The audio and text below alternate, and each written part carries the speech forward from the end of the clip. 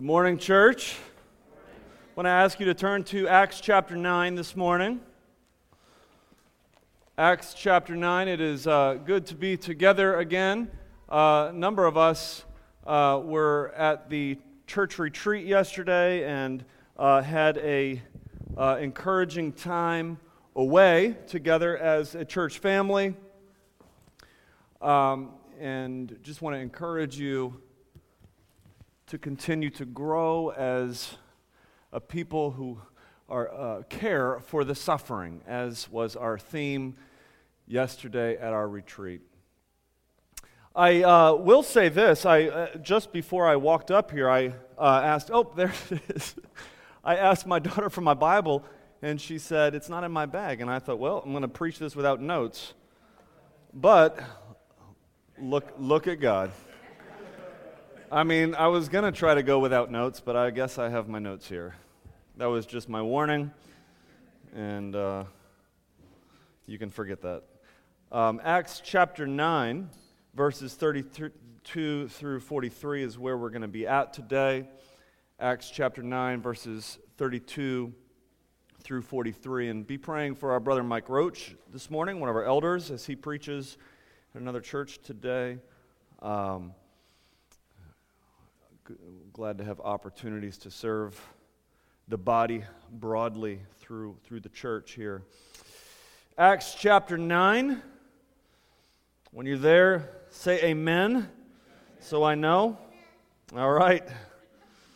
Acts chapter 9, verse 32. Follow along in a copy of the scriptures as I read. It says, "Now as Peter went here and there among them all, he came down also to the saints who lived at Lydda. There he found a man named Aeneas, bedridden for 8 years, who was paralyzed. And Peter said to him, Aeneas, Jesus Christ heals you. Rise and make your bed. And immediately he rose, and all the residents of Lydda and Sharon saw him, and they turned to the Lord. Now there was in Joppa a disciple named Tabitha, which translated means Dorcas. She was full of good works and acts of charity. In those days she became ill and died, and when they had washed her, they laid her in an upper room. Since Lydda was near Joppa, the disciples, hearing that Peter was there, sent 2 men urging him, please come to us without delay. So Peter rose and went with them. And when he arrived, they took him to the upper room. All the widows stood beside him, weeping and showing tunics and other garments that Dorcas made while she was with them. But Peter put them outside and knelt down and prayed. And turning to the body, he said, Tabitha, arise. And she opened her eyes. And when she saw Peter, she sat up. And he gave her his hand and raised her up. Then calling the saints and widows, he presented her alive. And it became known throughout all Joppa, and many believed in the Lord. And he stayed in Joppa for many days with one Simon, a tanner." I want to preach to you this morning on this passage, and I'm going to title my sermon, Ordinary People for an Extraordinary Mission. And I hope that this encourages the ordinary people in this room. If you think you're extraordinary, this might not quite apply. But if you feel pretty regular, pretty ordinary, I hope that this passage encourages you today. Let's pray and ask God for His help. Father, we thank you for your help as we come into this text. We know that Christ is with us. We recognize that He is with us because we are gathered together in His name. I pray that we would experience Jesus this morning through His preached word. Father, I pray that as I preach, that I would preach not just my own ideas, but that I would preach your truth. Help me, God, as I communicate. I pray that you would open up the hearts and the ears of the listeners, that we might hear your word, that you might strengthen us in it, shape us. It's in Jesus' name, amen. I was looking at some art online the other day, not to buy. I don't have that kind of money, but I do like looking at art. And I saw this one piece by Guido Daniel, an Italian artist, and it was really an interesting piece. It was this sculpture that kind of laid on the floor, and it looked like this industrial sort of sunburst explosion, just this swirl. And as I looked at this sculpture, what I noticed was that it was made out of flip phones. The artist took hundreds and hundreds of flip phones and turned the phones into a beautiful sculpture. What made this piece interesting was not the quality of the flip phone, but rather the quality of the artist. Ordinary materials for an extraordinary purpose. Are you with me? What makes God's mission remarkable is not the quality of the people that He uses, but the quality of the artist. Not how extraordinary you and I are, but rather how extraordinary God is.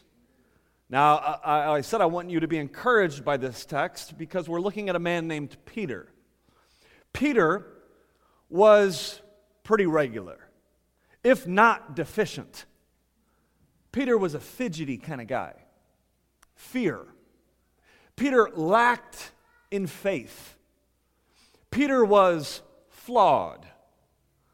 This is the guy who jumped out onto the water with Jesus only to immediately lack faith in Jesus Christ. This is the guy who was quick to confess that Jesus is the Lord and the Savior, but was quick to deny Him when confronted by man. He was afraid. He was inconsistent. This is the guy who, even a couple chapters later in the story down the road, he's going to have a confrontation with Paul because Peter all of a sudden gets afraid of the Jewish Christian leadership and gets all legalistic with the Gentiles. He's an inconsistent kind of guy. He's weak. Yet he is used in remarkable ways for the mission of God, not because of who he is, but because of who his God is. And I hope that this encourages those of us who are regular. Because some of us would say, well, I'm too weak, I'm too inconsistent, I'm too afraid. Well, so was Peter. I'm too regular.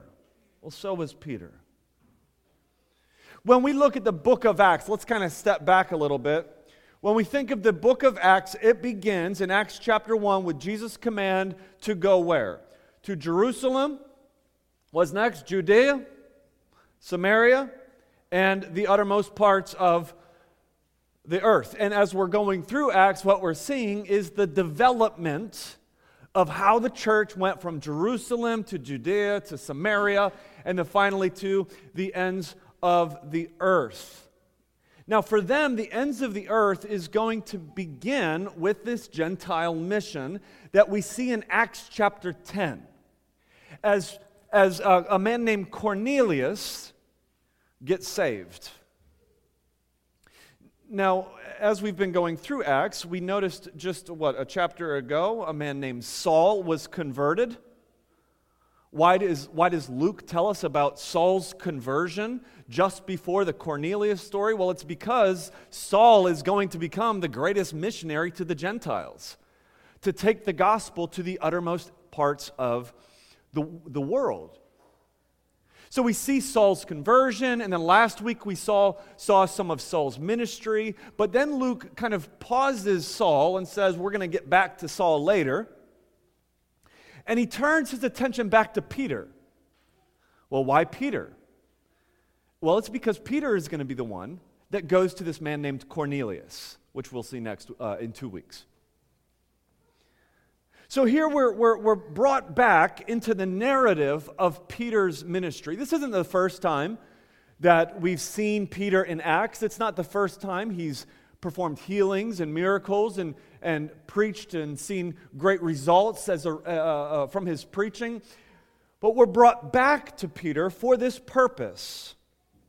Because Peter is going to to take the gospel to what you might call the first kind of full-blooded Gentile in Acts. And so as our attention is brought to Peter, what we see are two miracles. Why these miracles? Well, the purpose of these miracles is not just so that Aeneas can have his legs back. It's not just so Tabitha is able to have a few more days on this earth. But the miracles, as we've discussed earlier in Acts, the miracles serve a bigger purpose. They serve to confirm the apostolic message. So it's almost as if Luke is saying, all right, before I tell you about the whole Cornelius thing, which is going to be very controversial, before I tell you that, I need to remind you that Peter is a confirmed apostle and that his message has been confirmed by these miracles. So the purpose really isn't just the miracles, it's the message. It's the message that's about to go to the Gentiles. And it goes through this man who's regular, who's ordinary, named Peter. The miracles give him credibility. They confirm his word. And the miracles also should encourage us to know that when the gospel went to the Gentiles, which I imagine most of us in this room, if not all of us, are Gentiles, when the gospel went to the Gentiles, it went with the confirmation of miracles. Meaning, take heart, the gospel is for you as well. Now, how might we be encouraged in our own mission? If the gospel is for us, and if we have been entrusted with this message, we too, like Peter, are to be on mission, taking the gospel to other people. Go into all of the world and preach the gospel. I believe that applies to every disciple of Jesus Christ. So how might we regular people be encouraged as we look at the life, the ministry of the Apostle Peter?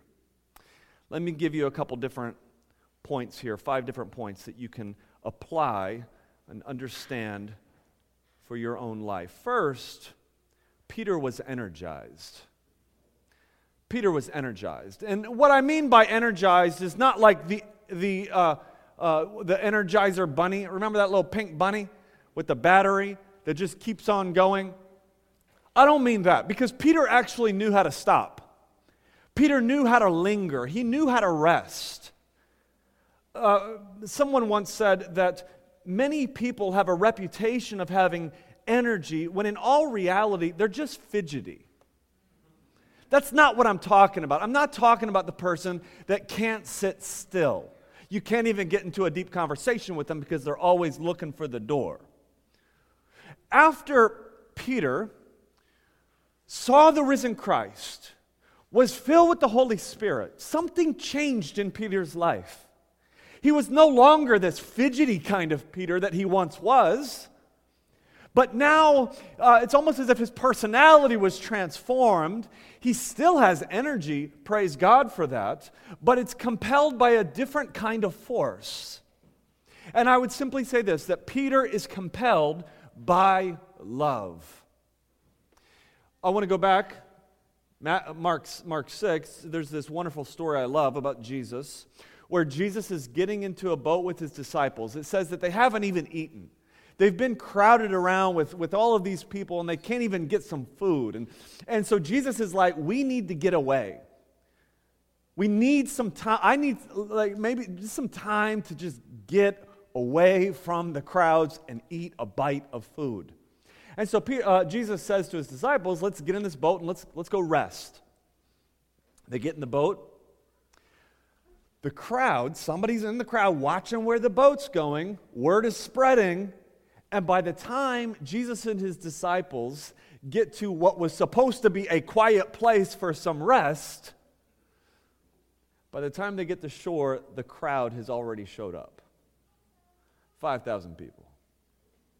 Now, if it were you, you might be like, all right, back out into the water. We are going to find another place. On the run. I'm done with people for the day. But I love this story because in verse 32, or verse 34, it says that when Jesus saw the crowd, he had compassion on them. You see, what motivated Jesus in his own mission was not just his extroverted personality. Jesus himself wanted to get away from the crowds at times. What motivated him was his compassion. Compelled by compassion. Look at verse 32 in our text. It says, "Now as Peter went here and there among them all." That's the line I'm going after right there. Peter is on the move. He's going from here to there. And I don't think it's just because Peter's an extrovert. I don't think it's just because Peter's fidgety. But rather, I believe that Peter has been transformed by the Holy Spirit to look more like Jesus, and he is compelled by compassion to go here and to go there, among them all. What's he doing? He's probably visiting Christians. He's visiting the saints.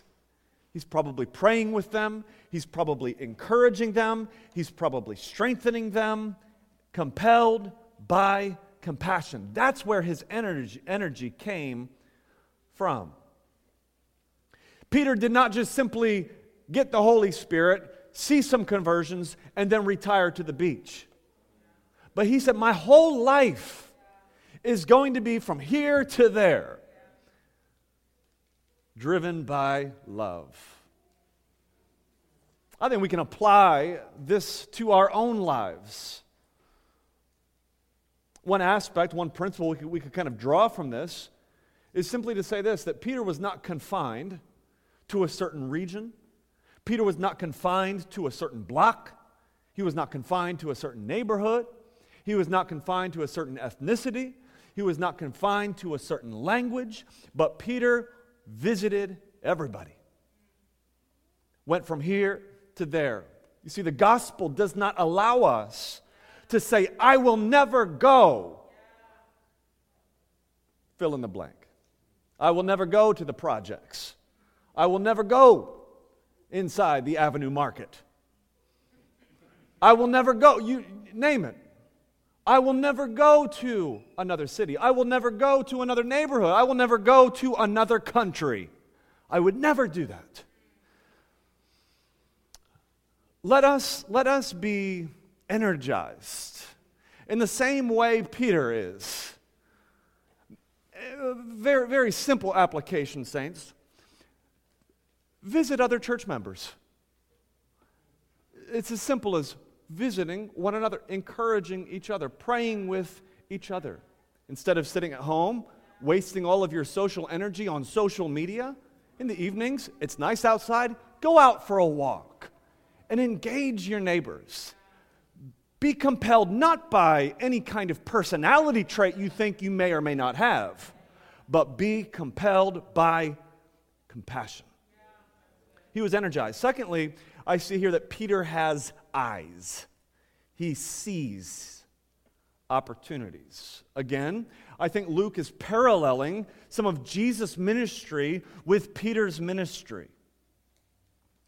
So look at verse 33. It says, there he found a man named Aeneas, bedridden for 8 years, who was paralyzed. It sounds a lot like Luke chapter 5. When Jesus has a paralyzed man that is brought to him.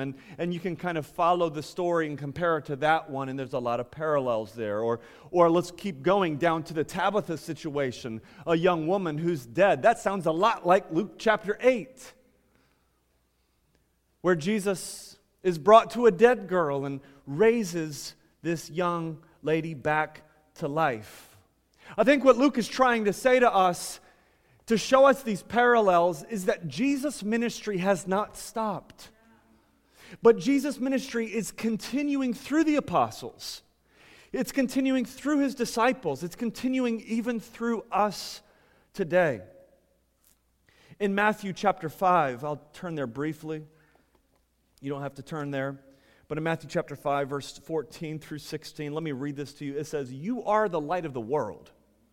A city set on a hill cannot be hidden, nor do people light a lamp and put it under a basket, but on a stand, and it gives light to all in the house. In the same way, let your light shine before others so that they might see your good works and give glory to your Father who is in heaven." We are called to display Jesus Christ. Amen?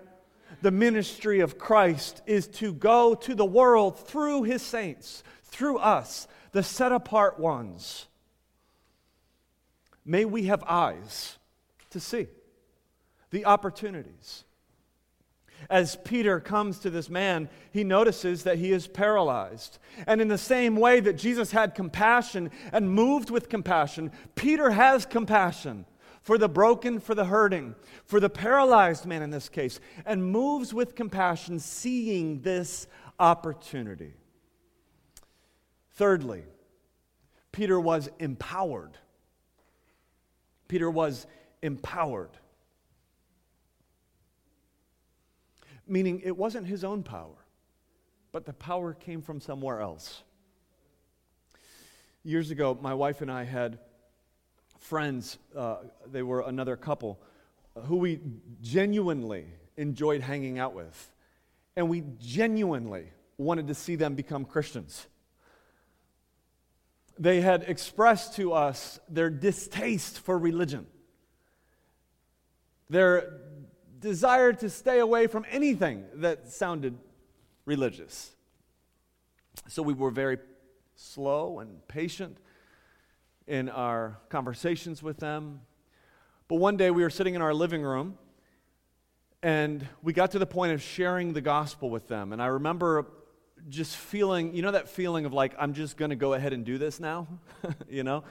And I'm going to tell them about the whole story about Jesus and sin, and that they are on their way to destruction in their sin, that they need a Savior, but that Jesus died on the cross for their sins, and that Jesus took the judgment, the punishment that they deserve, because Jesus is the only perfect substitute, because Jesus is God in the flesh. You know, you're saying this kind of stuff to somebody who's got more degrees than you'll ever imagine having, and you think like, man, I probably sound so ridiculous to them, but you believe that there's power in the gospel, and so you keep talking, right?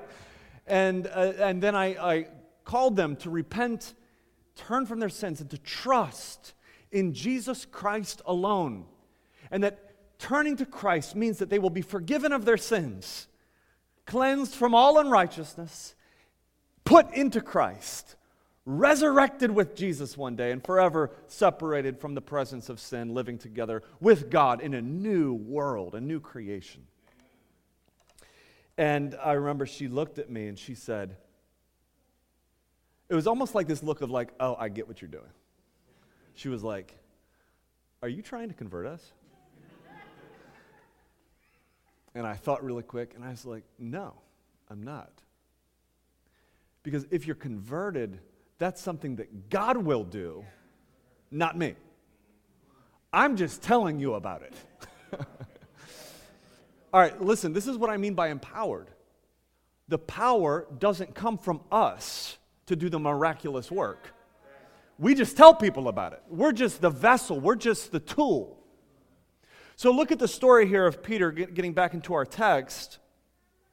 As Peter begins to interact with Aeneas, what he says is, Aeneas, look at this. He doesn't say, I heal you. What does he say? He says, Jesus Christ heals you. Jesus Christ heals you. Let's stop right there.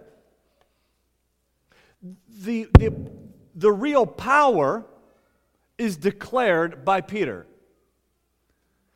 Peter is empowered. Why I use the word empowered is to say that there is an authority that is derived from somewhere else. So I don't want to say that Peter had power. I want to say that Peter was empowered. Because the authority doesn't come from him, it comes from Jesus Christ. Jesus Christ he says, heals you. Now, check this out. So first, the power is declared. Secondly, there is a command that is given. Next line, next word.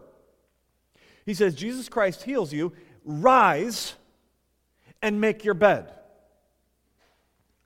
Now, if your mama ever wanted like some go-to proof text that when you get up in the morning, you ought to make your bed, she should have quoted every morning, Acts 9:34.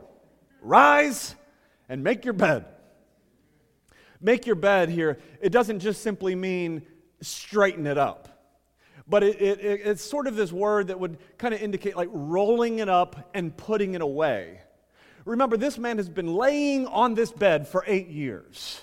And what Peter says, what he declares, or rather commands the man to do, is to rise and get rid of the thing that you've been in need of for the last 8 years. Meaning,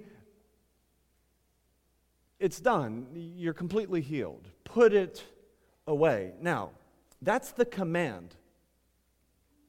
But before we go on, we have to ask ourselves, does the paralyzed man have the ability to obey this command? You see, in the Bible, there is always this tension between command and ability to obey the command. You see, even with our friends back in the day, as I'm sharing the gospel of Jesus Christ with them, and I say, turn from your sins and trust in Jesus Christ. Question, do they even have the ability to obey that command? Well, this moves us on to the next piece. So he says, rise and make your bed, and immediately he rose. The third point here that I want to just draw out from this is the ability. There's the power, where the power comes from, the command, and the ability to obey that command. Think of the gospel narratives. We see Jesus coming up to a blind man, and he commands the blind man to see. How can the blind man obey Jesus' command? He goes to the lame and he commands the lame to walk. How can the lame obey Jesus' command? He goes to Lazarus and he commands Lazarus to come out of the grave. How can Lazarus obey the command? Well, Peter commands Aeneas to rise. How can Aeneas obey the command? Later on, Peter commands in verse 40, Tabitha to arise. How can Tabitha obey the command? Listen, saints, you too are empowered. And you might stop me and say, well, wait a second. I'm not empowered to go heal paralytics and to raise dead people up from the grave. I wish I had that ability, but I'm not empowered to do that. And I would say, you're absolutely right. You're not empowered to do the lesser. You're empowered to do the greater. Because this is a picture of the greater. It confirms the greater. And that is this. When you call through the gospel message a sinner to turn from their sins and to trust in Jesus Christ, the Holy Spirit gives you the power and the strength in that call as you put that command out there. Now, you don't have the ability to regenerate a lost soul. You don't have the ability to convert a sinner to a saint, but God does. You see, the command goes out. God has the ability to cause the blind to obey the command. You get it? God has the ability to cause the spiritually dead to obey the commands to turn from their sins and to trust in Jesus Christ. Yes, we too are empowered. Fourth, Peter was eager. He's eager. He's energized. He's got eyes. He's empowered. And Peter is eager. I see an eagerness here. He is eager to respond to an opportunity that is given to him. When you're excited about something, you're eager to respond to an opportunity to tell someone about what you're excited about. A little over a year ago, Kevin and Stephanie were preparing to get married. And the pandemic struck. The venues were closed. Their family, their friends could not travel here. There could not be this big ceremony as they once imagined. And so after much prayer and counsel, Stephanie and Kevin decided, let's go ahead and get married anyway. We're going to do it in the Waller's backyard and have 10 people socially distanced. And when they made that decision, they were excited about the decision they made. And before you knew it, Stephanie had written an article on the Gospel Coalition. And then there was an interview that they had, that Stephanie had with Moody Radio, talking about the decision that they made. And then they were on Baltimore local news, WBAL, whatever it was, TV, being interviewed on the decision that they made. My point is this, is when you are excited about something, you're eager to take the opportunity to tell somebody about it. Does that make sense? I wonder if we are excited about the gospel message of Jesus Christ. All right, I'll get back to that in a second. So, Peter is excited about his work in displaying the ministry of Jesus Christ. And it says, as we transition in verse 36, in Joppa, which is about 9 miles from Lydda, which is where Peter was at, there was in Joppa a disciple named Tabitha, which translated means Dorcas. Well, you can understand now why she went by Tabitha. Listen, you didn't grow up in church if you've never made a Dorcas joke, all right? She was full of good works and acts of charity. So she was first a Christian, verse 36. She's a disciple. And she's like this really cool individual. She's doing a lot of good for people. She's filled with good works. It says that she's got acts of charity. That means that she's likely generous with her money. She's also a fashion designer. We see in verse 39, she makes clothes and garments. But things took a turn for the worse for Tabitha. In verse 37, it says, in those days she became ill and died. Now, it was their custom in those days to keep a body around for about 3 days. And so they washed her and they laid her in an upper room. Now, Lydda is near Joppa. Lydda is where Peter is currently at. The disciples, her friends, hearing that Peter was there, they sent 2 men to him, urging him, please come to us without delay. Verse 39, so Peter rose. So Peter rose and went with them.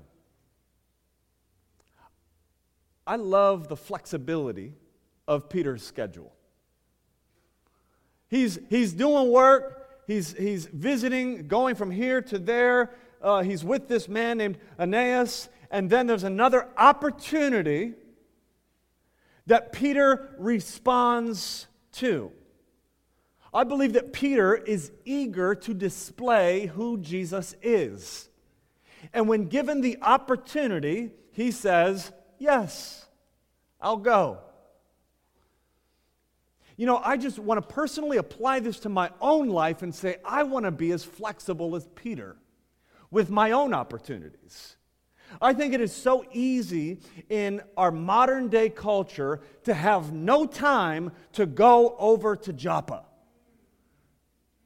To have no time to respond to the opportunities that are given to us to display who Jesus is. Look, in our community,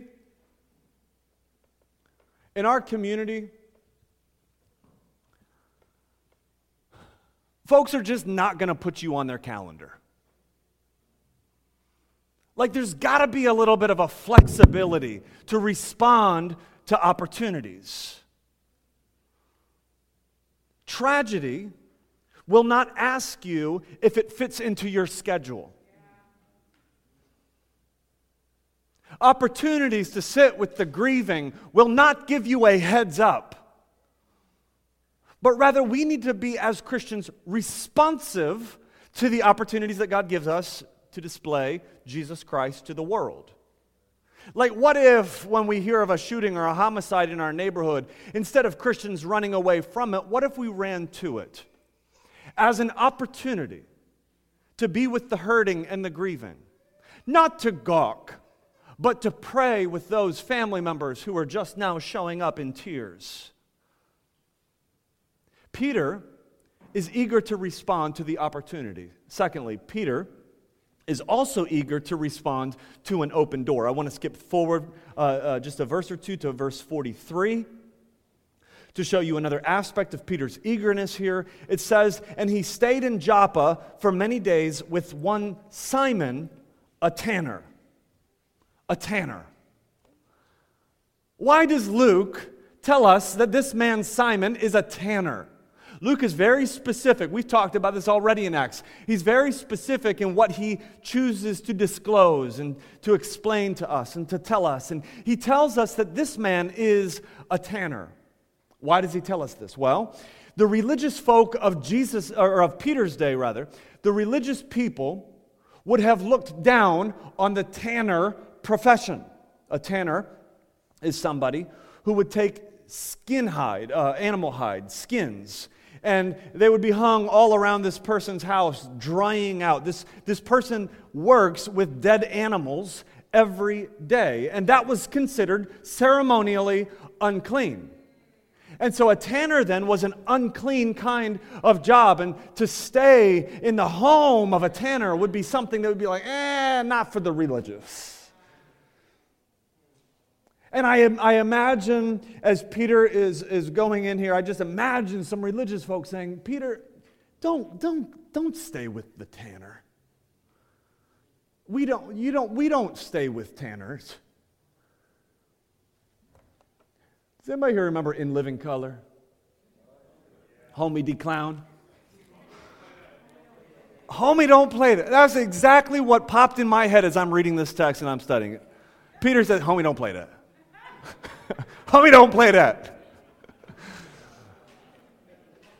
Look, you're going to the outcast. Someone says, hey, that's too much. Homie, don't play that. You're eager to take the gospel to the lost and to the hurting and to the broken, and you're going to the corner and you're hanging out with the guys on the corner. And somebody comes along and says, "Hey, religious folk don't hang out on the corner. You take your mask." Homie, don't play that. You get what I'm saying? Peter is eager to take the opportunity that is given to him.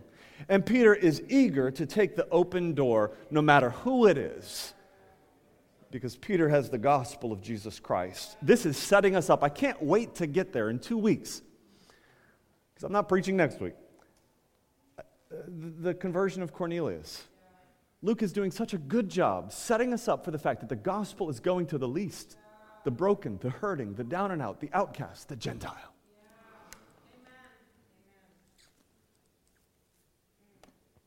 Lastly, fifthly, Peter was explicit. He's energized, he's got eyes, he's empowered, he's eager, and Peter was explicit. Here's what I mean by this. As we see Peter interact with Tabitha now, in verse 40, it says, Peter goes to the upper room and he put them all outside. And what does he do? It says he knelt down and prayed. Remember going back to verse 34, as Peter is healing by the power of God Aeneas, he says, Jesus Christ heals you. Now in verse 40, he prays. The power of God is all through this text. This text is explicitly about God not about Peter. He is a man of faith, a man that kneels down and prays for God's help, knowing that he is nothing but an empty vessel, if not for the power of God flowing through him. Now, as the text closes in verse 40 and 41, it says that he calls Tabitha to arise. God gives Tabitha the ability to obey that command. It says that she opened her eyes, and when she sat up, he gives her his hand and he raises her up off the bed. Calls the saints and the widows, and he presents her alive. Now, why do I say that Peter was explicit? I think Peter, we don't have the whole interaction here, but I believe that Peter in no way was bringing glory to himself through any of this, but rather he was explicitly bringing glory to God. Now, where do I see that in the text? Verse 35. And all the residents of Lydda and Sharon saw him, and they turned to the Lord. It didn't say they saw him and they turned to him. It doesn't say that they saw him and they created this little shrine for Peter. But they saw his work and they turned to the Lord. Same kind of response in verse 42. After Tabitha is raised, it says it became known throughout all Joppa, and many believed in the Lord. Peter is clear. He's been clear in the gospel message, in his gospel presentation. We've already seen that. I am convinced that gospel clarity continued with Peter throughout his entire ministry, and we see the evidence of it as people do not praise Peter, but rather people praise the Lord. People don't find their salvation in keeping Peter around, but people find their salvation in turning to Jesus Christ. Are you with me? You know, Bach, the musician back in the day, quoting all these artists, I feel like I'm not trying to be like bougie, artiste. But, Bach, who was a great musician, at the end of his pieces, he would write 3 letters. S period, D period, G period. You know what that stood for? It stood for Solo Deo Gloria, which is a Latin phrase, meaning God gets the glory for this. Like Bach himself was a believer. Bach himself knew that any gift that he has is just something that has come from the Lord. And so everything that he does is not for his own glory, but he wants to remind those who are reading his music and even hundreds of years later still continuing to play his music that the glory belongs to God alone, not to us, but to God be the glory. I wonder if you would say, man, that flip phone is amazing, artist. Where did you find such a cool flip phone? Now, you ain't going to give the glory to the flip phone. You're going to give the glory to the artist. I wonder if any of us would read this text and say, man, let's give Peter all the glory for all of his wondrous acts. No, church, we give God all of the glory for his wondrous acts. I wonder if anybody here would say, hey, give me the glory for the things that I have done. Or would you say, no, give God the glory for the things he has done. I wonder if anybody here would say, I am just a vessel. God, use me. God, give me the energy to be compelled by love to go to the lost and to the least, to go to my fellow church family, to display the glory and the love of God. God, give me the eyes to see the opportunities. God, empower me in my gospel presentation that I might, with clarity, communicate the gospel of Jesus Christ, and with boldness give the command that they, if it wasn't for God's grace, would never be able to obey, but with the belief that God has the power to wake them up from the dead. God, let me be eager to take every opportunity and to take every open door to display Jesus, and let me be explicit in that display. To God alone belongs the glory. Amen? Let's pray. Father, we thank you that you are a God who deserves all of the glory. We say, God, not to us, but to you belongs the glory. May we be a people who live on mission like Peter, filled with the power of your Holy Spirit. Use us, God, to encourage your saints, to encourage your people, and to see the lost come to know Jesus. It's in Jesus' name we pray. Amen.